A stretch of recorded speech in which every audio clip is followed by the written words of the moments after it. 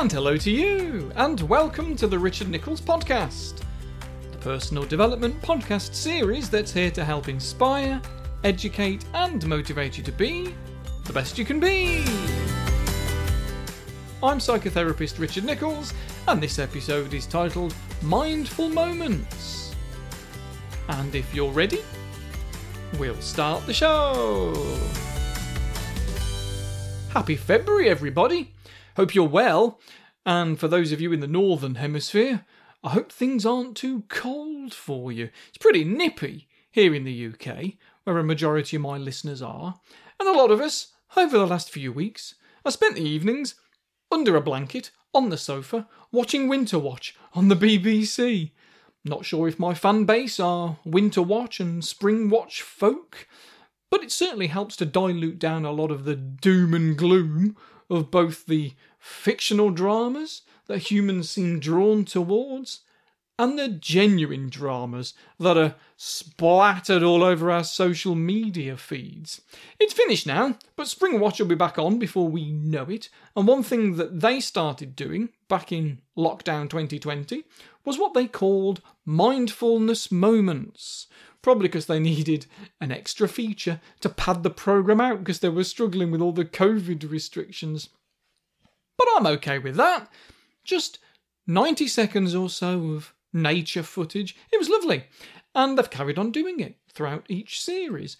But even if you aren't that interested in nature footage, it's worth paying attention to what you're experiencing, especially the good stuff. I think mindfulness, in some respects, is the secret to gratitude. You can't appreciate something if you haven't noticed it, and I hope you know what I mean by mindfulness in that way. Somebody asked me fairly recently what the difference is between meditation, mindfulness, and hypnosis. As you might know, and if you didn't, now you do, my very first therapy training was in hypnotherapy, you see, and I still use it with clients today if they ask for it, and I share loads of recordings with my patrons on Patreon, so it's always appealed to me. The idea that you just need to close your eyes, block out the external world for a little bit, and with some magic words, you can train your brain to be able to do things that you would never have thought possible. People can go from smoking 40 a day down to nothing, from biting the nails until they bleed to letting them grow. And it seems like magic, but it isn't. It's just suggestion. It's mental rehearsal, brain training through guided visualization. There's nothing mystical, supernatural, or even surprising about it. But when you ask someone who's trained in Buddhist meditation about this, they tend to get upset if you call what they do hypnosis, because they, like a lot of people, often associate hypnosis with the stupid stuff that you'd see on a Club 1830 holiday in Ibiza, where the hypnotist supposedly convinces people that they're all in love with a broom. It's all nonsense. It's just mental relaxation exercises, which can reduce adrenaline, and if you're on stage in front of an audience, after volunteering to get up there in the first place, I might add, and you're in two minds whether to play along or not with what you've been asked to do, then being a bit calmer will quite often make it feel okay to play along. You care a little bit less about what people think of you, and you can always pretend that you don't remember what you did anyway. And people are starting to see through that. We're not as gullible as we used to be. Most people know it's an act, and that everyone's just pretending, like some improvised amateur dramatics production, which is what those sorts of things are, to be honest. So, I totally get why some serious Buddhist practitioners are going to look down their nose at it, and a lot of mindfulness practitioners don't really like being associated with it either.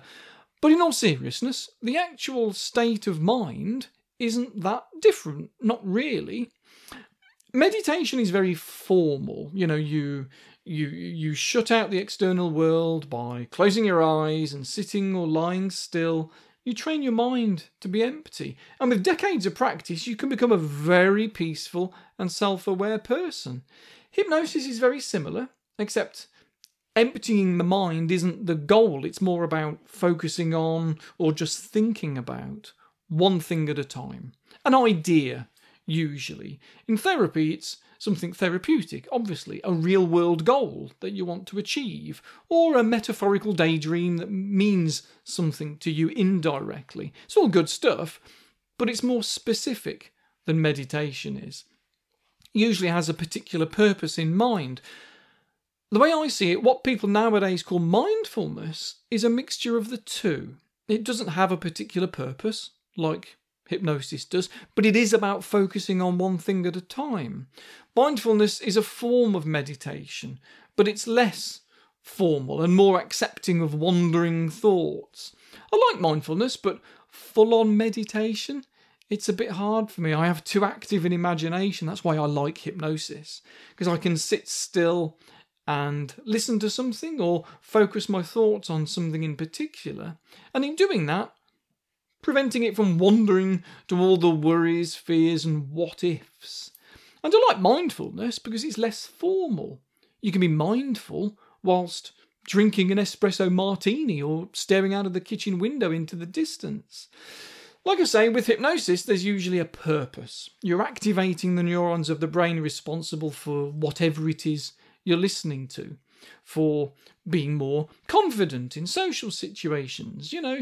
You can be calm from now on. Your mind is clearer, words come easier, you care less what people think of you. That sort of thing. It's really helpful, especially when you have a specific purpose. But with mindfulness, it is its own purpose. The point of it is to be more mindful, to be able to drink the espresso martini and not be judging yourself, even though it's only 11 a.m, to drink a cup of tea and actually notice the flavours, the texture of the mug and the temperature against your lips.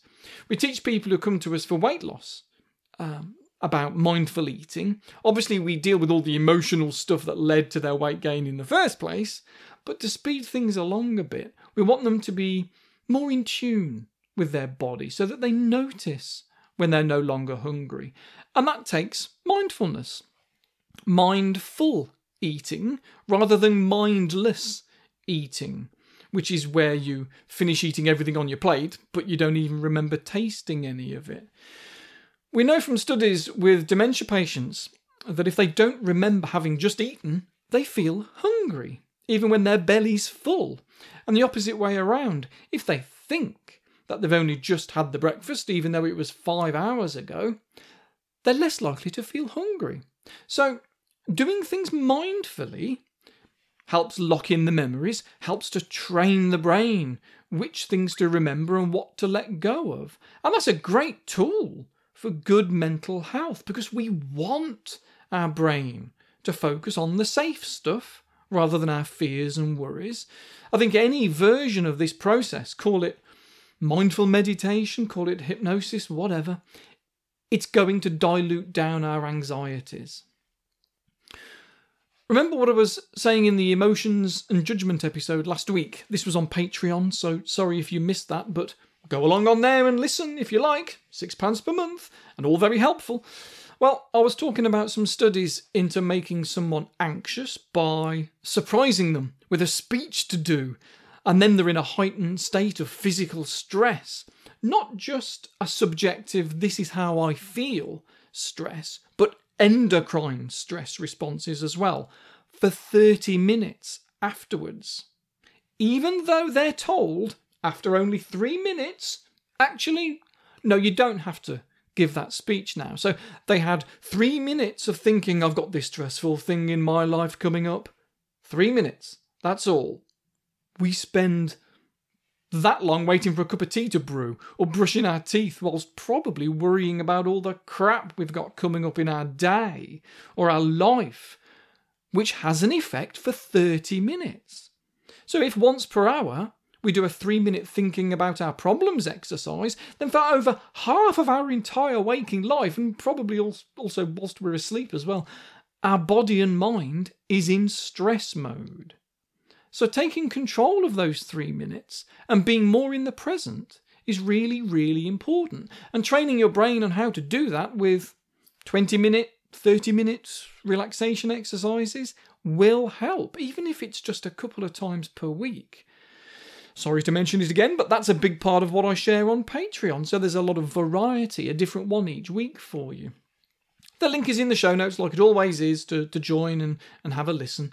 But Richard, I hear you cry, thanks for making them available to me as a patron, but I can't go and lie down and do a hypnosis session every hour of every day. That's totally unrealistic. Agreed. Even once per day is a big ask for a busy person, and that's where mindfulness comes in. The less formulaic exercise where you can still be mindful, but without having to meditate. And even this takes a lot of practice to get good at, but it's well worth it. I'm not going to bore you with all the studies that have been done over the last decade or more, but believe me, they consistently show that the area of the brain that's regulating emotions, it becomes more efficient in people who incorporate mindfulness into their day. And it's a positive cycle. With better emotional regulation, you can think more clearly, which makes you act calmer, which makes you worry less, which makes you feel better, and so on and so on. Which is why so many counsellors, so many psychotherapists will incorporate mindfulness into their theories, whether they're a CBT therapist, a hypnotherapist, obviously, even psychodynamic, everything is rooted in your childhood therapists. Because it integrates so well, and I urge you to incorporate it into your life as well. In short, mindfulness is about being present. Whether you're sitting in a traffic jam or sitting on the sofa, being in the here and now is the key to this, so that you're not dragging yourself down with if-onlys about the past and what-ifs about the future. Just be in the here and the now, like an observer, almost. And there are a few ways that you can do that. A lot of people use their breathing to anchor them into the present. It's useful not just because it's always there, because we're always breathing, but also because breathing is linked to our parasympathetic system, sometimes called the rest and digest response, as opposed to the sympathetic system, which is more often called the fight or flight response. To use your breathing, simply start by noticing it. Observe your breathing. Did you know we mainly breathe through one nostril at a time? It's called the nasal cycle. It's an evolutionary trick where every 2 or 3 hours, one nasal cavity will become slightly more swollen to encourage the other side to take over. It keeps us healthier, apparently. And when you stop what you're doing and pay attention, maybe you can notice which side is dominating right now. Even if you can't, as you breathe, you'll notice the air flowing in. Observe that. Is it cooling your nose as it goes in? Is it warming your body? Notice your body, how your shoulders move as you breathe in, how your chest rises, how your tummy moves. Just be aware of that right now. The same for as you breathe out. As you exhale, what do you notice? How does your body move as you exhale? Notice that. Observe that. Notice if your mind wanders, just notice, observe, without judgment. That's the key. Notice that your mind wandered, maybe to a concern about something, the past, the future. Notice that it did, and then pay attention to your body again, your breathing, your nose, your mouth, your chest, your shoulders, and so on. If your mind wanders again, that's okay. Just come back to your breathing. And it gets easier and easier the more you do it. Another add-on to this that a lot of people find useful is to notice as many of your senses that you're using. What you can see, what you can hear, what you can smell, maybe even what you can taste if you're mindfully eating or drinking. I remember mindfully eating a grilled tomato once in a restaurant, just because the meal was really expensive. It was posh-nosh, and I was determined not to rush through it. So I ate the meal very mindfully, slowly. And when I did, I could taste the way the tomato had been cooked. I could taste the smoke from the fire, the slight garlic flavour that had been used. It was the best tomato in the world right at that moment. My wife used to laugh at me because I did the same with chocolate 4 squares of dairy milk could last me an entire TV show.